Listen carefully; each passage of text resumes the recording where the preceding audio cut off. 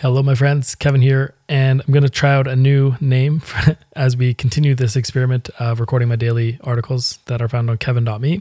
And I want to play with the idea of calling this podcast The Daily Advocate.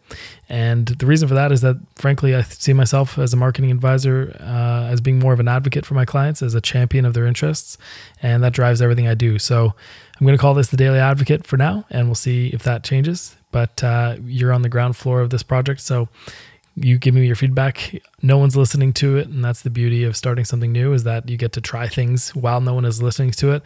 And if it takes off, great, people will hear it and they can come on back to the beginning. This is episode 340, and this is because I've written 340 consecutive daily articles on kevin.me, and you can check those out at kevin.me/blog. And that's why we're just jumping right in the middle and we're just trying it. So, if you're listening to this sometime in the future, just welcome on back to the past and see how things all began. So we'll call this The Daily Advocate and see how it goes. And for now, I will just jump right into the podcast. So basically, today's episode is called How to Stand Out as a Marketing Consultant. And thank you for bearing with me as I take you on a journey. And I basically say that the key to standing out as a marketing consultant is specificity. So if you focus too broadly either on who you're for or what you promise, meaning if you focus on I do anything for anyone, you'll blend in with the rest of the world. And yet it is so tempting because we want to have a wide surface area that attracts anything that comes our way and makes us really, really compelling. The challenge with that, though, is that by focusing broadly and focusing on too many people and doing too many things for too many people, you kind of become invisible. You kind of blend in with the rest of the marketing world. I can't really... I have my LinkedIn link on the footer of my website, and you can go and you can follow me on or connect with me on LinkedIn. And yet, as I go to connect with people, it's the marketers I'm most fearful of connecting with, because some percentage of them came through my website and I want to connect with you because you get it. And some percent of them are just people coming in from the internet looking to spam me with their stuff. And that's the challenge, right? So we want to pick a specific target market and focus everything we can on that promise that we're making for that target market. Now, for me, I help marketing consultants build a more profitable business. That's the core mission. Everything I do is focused on that. And this singular focus, as I call it, single-minded focus, informs the content I create, informs how I show up, where I show up, and even the products and services that I offer and the price points. And the way I run my business is informed by who my target market is, their challenges, their needs, and the promise that I make to them, which is to build a profitable business. Well, that it basically introduces a whole range of solutions. And that's where having that specific promise that guides you in all circumstances for a specific target market really makes clear basically all the decisions you need to make.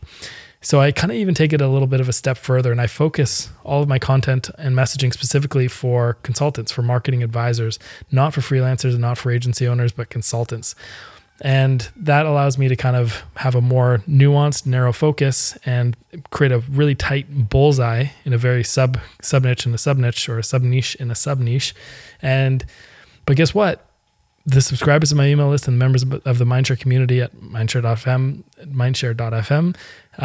are freelancers, agency owners, and consultants. So it's not just the people that I target, and that's a good thing. So I guess the core takeaway here is just because you lead with one promise for one sub-market doesn't mean you can't work with others or have additional promises. You just don't lead with that in your marketing. And that's kind of my core point here, is you pick something very small, specifically a specific solution for a specific target market, and focus like 90% of your effort on that. And that allows you to get noticed and stand out, and then to go deep on the nuances of the core problem you solve, because that's the thing that's going to make you the category of one. That's the thing that's going to make you non-interchangeable. That's what's going to keep you winning deals with your ideal target market, as opposed to throwing a hat in the ring with a million people, or doing worse, like an RFP. And that's where you want to be. You want to be the one-of-a-kind expert for solving the specific kind of problem for a specific kind of person. And as Blair Ann says, the target is not the market. So I know it's always scary to pick a very small target, and that feels like you're blocking off the rest of the world. The beauty of this is that even though you find your specific promise for a specific audience, you actually open yourself up to a much wider radius around that bullseye. And that's what's happening in my business. That's what's happened since I started specializing both in the co-working world and in the marketing consultant, marketing advisor world. And it works. And a lot of people I'm hearing that join my group and join my coaching programs, they focus, they specialize, and they still take on business outside of their core circle. And that's totally fine. So that's what I want to leave you with today is find your specific promise for a specific audience and focus like 90% of your effort on just that one thing, and your world will open up beyond your expectations. And you know what? At the end of the day, you'll still work with people that are far outside of that ring, and that is totally okay.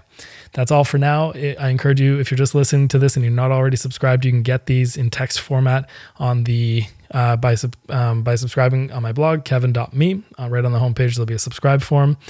You can also join the Mindshare community at mindshare.fm, and you can email me if you'd like access to that. It's free for the first 100 members. We're about 45% of the way there.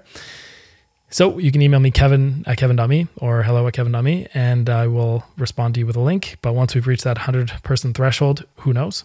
But I'll leave it open for now. So be sure to get on the email list, and you'll get the text version of this and maybe a link to the audio at some point in the future. Otherwise, I look forward to being of service as you do the other things that you're doing while listening to this podcast. That's all for now. Take care. Bye.